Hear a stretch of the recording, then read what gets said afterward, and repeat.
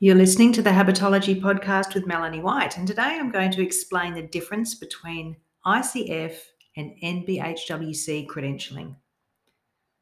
And this is relevant for you if you're a qualified coach and you're wondering, well, how do I gain professional credibility and endorsement? You might have been looking at ICF or NBHWC accreditation, but you're not sure which way to go. So by the end of this episode, I'm going to make sure that you're really clear on the difference between the two as professional associations, what the process is for getting accredited by either of those, and perhaps some clarity on which option is better, and a third wildcard option that you might not have considered. So if you're a qualified coach of any type, then being a member of a respected industry association gives you that professional credibility. It gives you visibility in the world, and it gives you a measure of competence as a coach because you've been assessed by a credentialing body. And there are various professional coaching associations around, but the two most talked about and best known in health and wellness coaching are ICF, the International Coaching Federation, and the NBHWC, which is the National Board Certified Health and Wellness Coaching Association. So let's compare the two. Firstly, well, what's the difference between them? Let's start with the International Coaching Federation, or ICF as it's known. ICF is a global organisation for coaches and coaching. It's been around since 1995 and it has over 50,000 members globally. ICF aims to advance the coaching profession by defining and upholding coaching ethics, standards, core competencies, and professional conduct. It also provides independent certification and a worldwide network of trained coaching professionals. So some of this is off their website. Given that ICF has been around a long time and health and wellness coaching is comparatively new to the other styles of coaching, it's fair to say that the ICF membership of 50,000 members is typically life coaches, executive coaches, leadership coaches, and similar. And having been around a long time, ICF is well known in Australia and more specifically in corporate settings. And in that sense, if you have at least a PCC, Professional Certified Coach qualification with ICF, it helps you to get in the door as a coach at the executive level. ICF itself promotes itself as being the most globally recognised independent credentialing program for coach practitioners. And that could be true. Now, let's compare that with the National Board Certified Health and Wellness Coaches Association. NBHWC is an American-based association that's collaborated with the National Board of Medical Examiners in the US to provide a robust board certification exam that assesses competencies in health and wellness coaches, which includes many of the health metrics that are important for living a healthy life. Like the ICF, NBHWC defines and upholds standards, but in the case of NBHWC, they're focusing on health and wellness coaching standards and core competencies in those areas at an international level. And their aim is to allow the profession to advance in all aspects of healthcare and wellness. NBHWC was developed and endorsed by some of the major players in health and wellness coaching, including some of our longest standing health and wellness coach practitioners, people who basically invented this area. This is a much newer organisation, having been around since 2016, and in the US it's linked to the medical and Medicare system, but not yet elsewhere to my knowledge. Having said that, NBHWC is considered by many to be the gold standard of credentialing for health and wellness coaches, specifically at an international level. So just wanted to point out that ICF is about the coaching methodology more generally, and lots of coaching professions fall under that umbrella, whereas NBHWC is specific to health and wellness coaching and includes curriculum and competencies and standards and training around health specific metrics and wellness specific metrics. So having not been around as long at the time of this episode, NBHWC is not as well known in Australia as ICF, but it will become better known because more and more training organisations are becoming recognised providers with NBHWC, and they promote this status. So that is going to promote and boost the visibility of that credential and give the public a better understanding of what it is.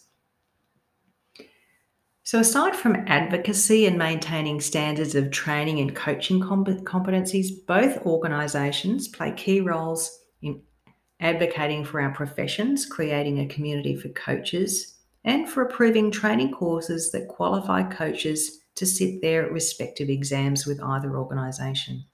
So if you've done that exam, it means that you have passed a certain level of standard that's been set internationally. So if you were interested in doing that, then you're probably wondering, well, what's the process for being accredited? So I'm going to go through each of those in a bit of detail now, just so that you understand. And there is a lot of information on the website, but it can be a bit difficult to navigate and understand all of the moving parts. So I'm going to try and summarize each one for you here. The ICF recently, and that's early 2022, updated their credentialing process.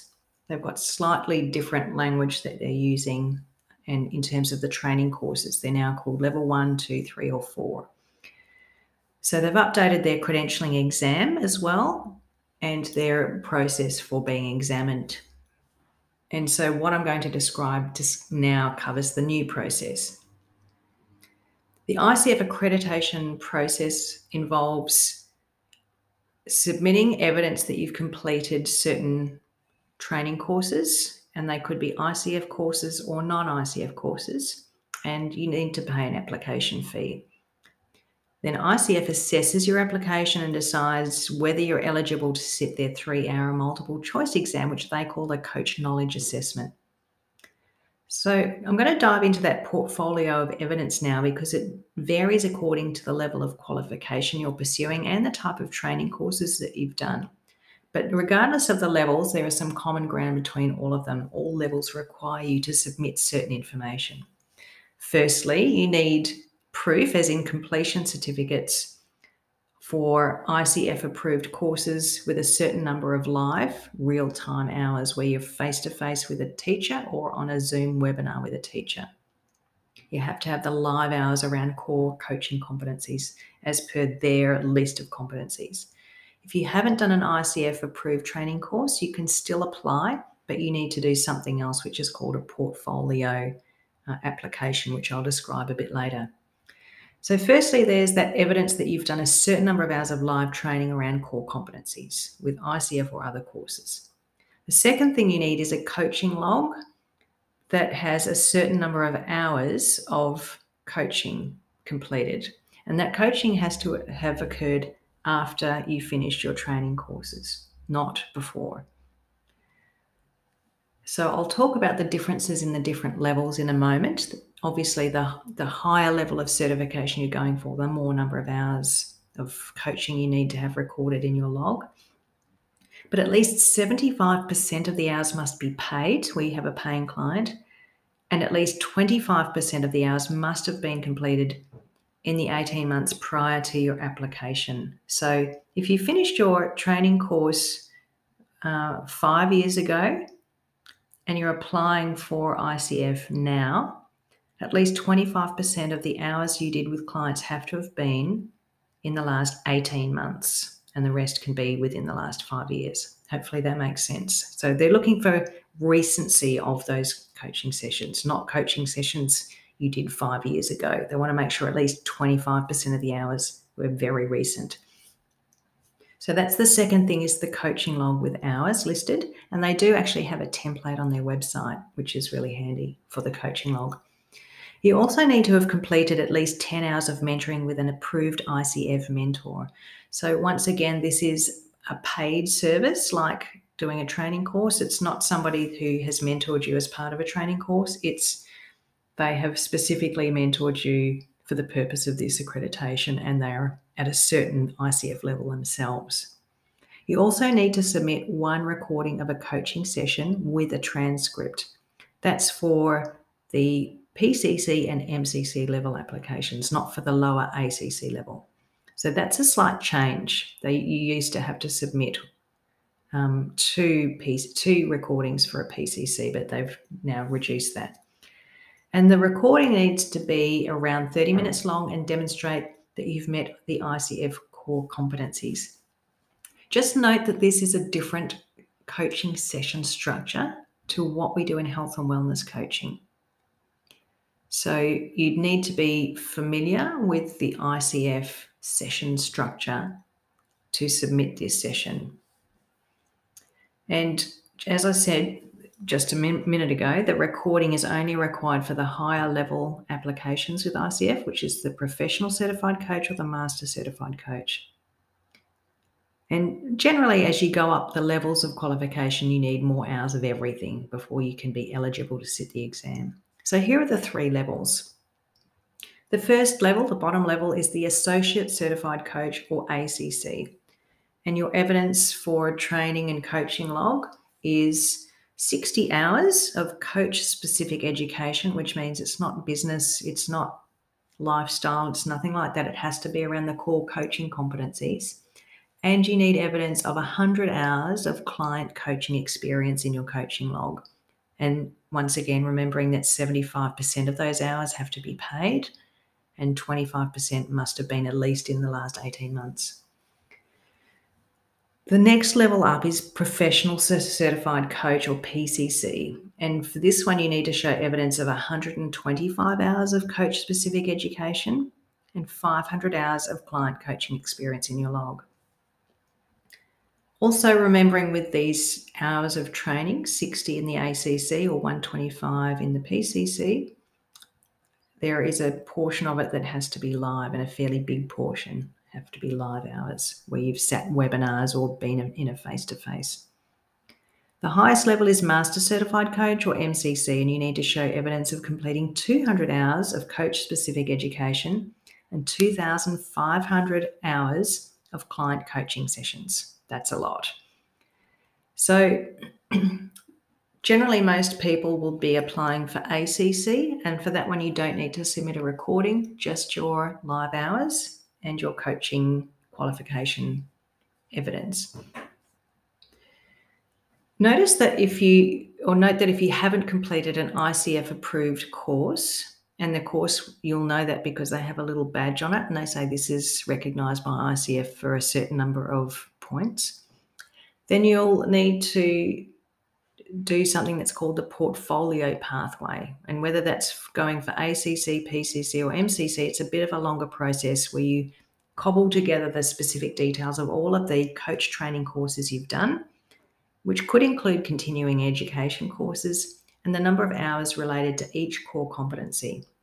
So for example, I completed my PCC application earlier this year, and I had done one ICF approved course, but I had to make up the remaining, I think that was 30 hours of live training, and I had to make up up to 125 hours of coach-specific training. So I needed another 95 hours.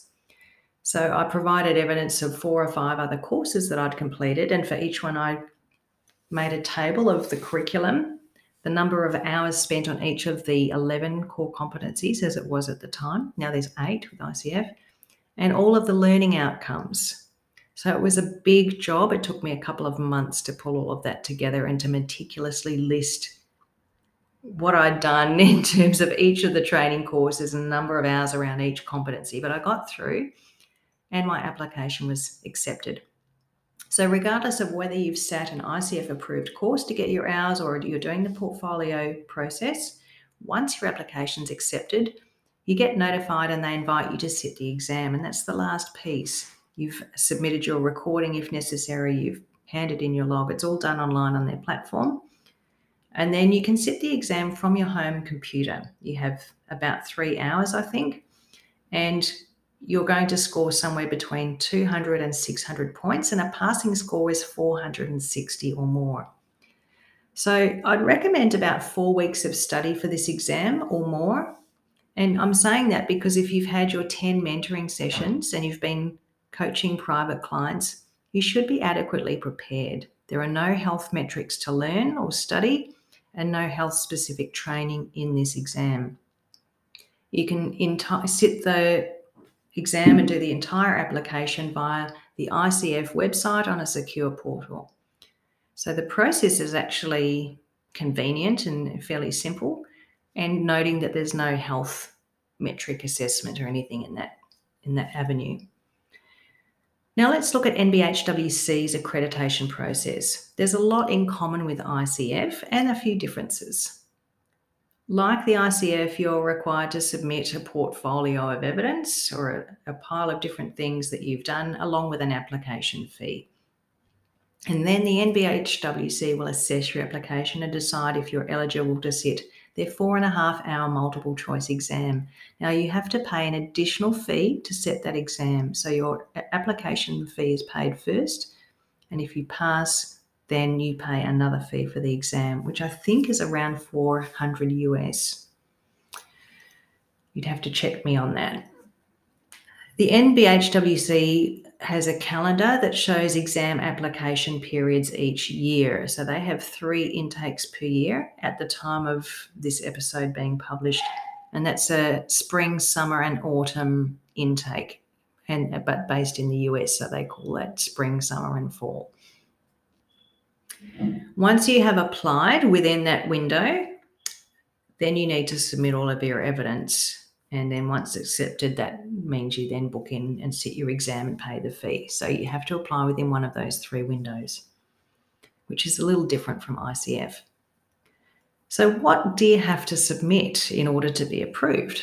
Well, firstly, like ICF, you have to say, well, I've definitely completed an NBHWC approved course of a certain number of hours, and they require a certain number of live or real-time hours. And an example of a course that would be approved is Wellness Coaching Australia's professional certificate course, although there are others. So that means you have done a requisite number of hours. You also need to provide a coaching log showing that you've completed 50 hours of health and wellness coaching sessions with clients. So they have some slight differences in what they require of those sessions from ICF. The health and wellness coaching sessions need to be at least 20 minutes long. They have to be at least 75% of the session is coaching and not education. So if you were doing a blended session as a nutritionist or an exercise physiologist, the majority of the session would have to be coaching and not any sort of education or instruction. You also can't do those sessions with friends, family, or classmates. They have to be with people that are outside of those categories. And all of the sessions have been completed after completing your recognised training course. You also need to submit evidence that you have a health-related bachelor's degree, or if you don't have that, you need to provide evidence that you've completed at least 4,000 hours of work experience in any field. So what that means is if you've spent 4,000 hours working as a travel agent or 4,000 hours working in IT or as a project manager, that would qualify you to sit the exam, as long as you get all those other things right. So without that health degree, they want to know that you've actually worked in a job with people, pretty much. They also have a great pile of resources on their website, including a sample coaching log, and there's a link to a study exam that you can practice with and lots of other information. If your application's accepted, you get notified to sit the exam, and instead of being able to do it at home, you'll need to find a secure test centre location. So the difference there is that with ICF, they have a secure online portal. NBHWC requires you to go to a testing facility. Now, when I sat my NBHWC exam in 2018, I had to go either to Sydney or Melbourne, and they were the 2 test centres available in Australia. Since then, I believe more test centres have become available and there are more locations available. You have to book that in with a test centre, and it has to be within the intake window that NBHWC has specified. And if there aren't enough seats, if you don't book in early enough, you won't get a spot. So you need to get in early to make sure you get a place at that test centre, because they only have a limited capacity. Also, when you go to the test centre, you will probably need to provide your driver's licence and another form of ID. You'll have to roll up your sleeves, turn out your pockets, and prove that you don't have any writing on your arms or notes or anything. You'll have to leave your possessions in a locker, and you'll be observed by people through a screen and with cameras while you're sitting your multi-choice exam. So it's pretty rigorous with the screening. For this one, I'd recommend about 12 weeks of study, which is around 2 to 3 hours with 2 to 3 hours a week, covering the core competencies, and particularly learning the American medical metrics, because there is a section in the exam where they ask you, or they test your knowledge of the different health and medical metrics. For example, the physical activity guidelines for the US, blood pressure and blood sugar guidelines for the US. All of those are things you'll need to know. So a couple of hours a week over 12 weeks will get you up to speed with the specifics, and they do give you a test exam with lots of recommended reading. Once your exam's complete, you get a score around 8 weeks after the closing of the testing windows. And I think just talking about both of them now in terms of the exam, what's it like? Well, in both cases, it's a multiple choice exam, and you have to answer questions about specific situations. Apart from the medical metrics, which is slightly different for the NBHWC, they will ask you to apply your knowledge. So while studying is helpful, it's actually your work with clients that's being assessed. And that's why the coaching log and having a certain number of hours is important, because you will have had the experience of coaching to be able to answer the questions about the application of it. So, for example, in NBHWC, you might be asked, what would you do if Gary came to you in his 10th session and was lacking motivation to continue? And that would give you 4 options in the multiple choice to answer. So those are the sorts of questions that you need to know. What do I do with someone in their 10th session who's lacking motivation? Or someone comes in and they're upset, which of the skills would I be using immediately? Plus, there's also those US health and medical metrics. In the ICF exam, you might be asked about what's the best or worst possible action that might be taken as a coach. And for example, if your client presented with low motivation and reluctance to discuss the specifics of what was going on, or if they came in upset and overwhelmed, or if there was a conflict of interest at work. So in other words, knowing the theory of coaching isn't enough. The exams are testing your knowledge of how to implement the skills you've learned in real life situations and related to the client's stage of change, the size of their obstacle, also your scope of practice and ethical considerations. What would you do in this situation? That's the kind of question you're asked. And you pick the best option from those listed. So that's an overview of the 2 assessment processes. You can visit their websites to get more specific detail of what's involved, including a lot of resources to help you understand and prepare for the application process. The websites can be a little bit difficult to navigate, but stick with it, put a few hours aside, and you'll be fine. So, which option's better for you? Well, it depends on your situation. For some health and wellness coaches, NBHWC is going to be more relevant, as it's more specific to health and wellness coaching and is often desirable or essential if you want to work in the US, or if you want to work with an international coaching company who employs health and wellness coaches. For example, Noom, although they have an international training program for them, and other organisations like BetterUp. And while the general public in Australia don't recognise the NBHWC at this point in time, the credential is becoming better known, and it is specific to health and wellness coaching, and the assessment considers a more specific model around habit change. But for some health and wellness coaches, ICF is going to be a better fit. And that's probably relevant if you want to break into corporate coaching, where ICF is a recognised qualification already and where PCC is the minimum standard. And ICF is more broadly recognised, although the credentialing system doesn't specifically assess knowledge and implementation of health and well-being habit change or metrics or development of habits. But either way, being credentialed by ICF or NBHWC is good for your credibility, but it might involve a whole new suite of qualification courses, time, energy, and cost. It's an expensive process. So what do you do if you're just starting out as a coach? I think it's actually better for you to go and work with clients and get that experience. Get proof that you can help people and build credibility and trust yourself before considering a formal credentialing process. Get some hands-on experience and prove to yourself and others that you can do it and get good at it. Then you'll be really well prepared to sit any exams. And while you're doing that, there is a wildcard option, a third option, joining HCANSA, Health Coaches Australia and New Zealand Association. HCANSA is not a credentialing body, but it performs many of the same functions as ICF and NBHWC, and it upholds the standards of ethics and education of both of those associations. HCANSA provides community and connection in our local market, as well as advocacy for health and wellness coaching professionals and creating visibility and employment in our field. They don't have a lengthy, costly examination process, just a requirement to show that you've completed an NBHWC recognised training program or an ICF recognised training program plus an appropriate health and or lifestyle education program. You can also apply if you haven't done those courses. That's a different application process, and you can check the HCANSA website for that information. Other levels of membership are available.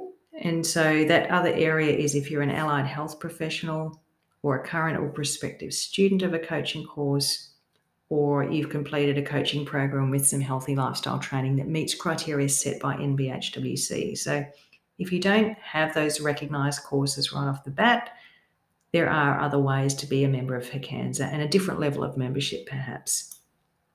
The three levels of membership are professional membership, associate membership, and student membership. So professional membership is a shoe-in if you have the required recognised training courses. Associate membership might be likely if you don't, but you have qualifications that are of a similar standard. To apply for HCANSA membership, you need evidence of training plus professional indemnity insurance or a cover note, and to sign code of conduct and scope of practice documents, pay an online application fee through the online form. It's a lot simpler to get in, and it gives you a lot of the things that you would get from those credentialing organisations, but without the time, cost, and money. So to wrap up, it's clear that you can bolster your professional standing, credibility, and visibility by being credentialed by an industry body like ICF or NBHWC, or just by being a member of an industry association such as HCANSA, which is going to give you much of the same value and benefit. Whatever path you take, you'll need to complete a certain standard of training by a training provider who teaches and assesses core coaching competencies. And in the case of NBHWC or HCANSA, you also need the evidence of health and lifestyle training. For ICF and NBHWC, allow 4 to 12 weeks of study and time to prepare your evidence. And if you are going through a portfolio pathway, you'll need around the 12 weeks to prepare.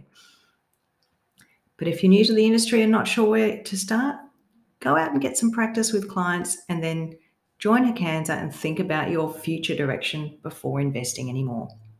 Thanks for listening. I hope you enjoyed this episode, and I'll see you next time. Bye for now.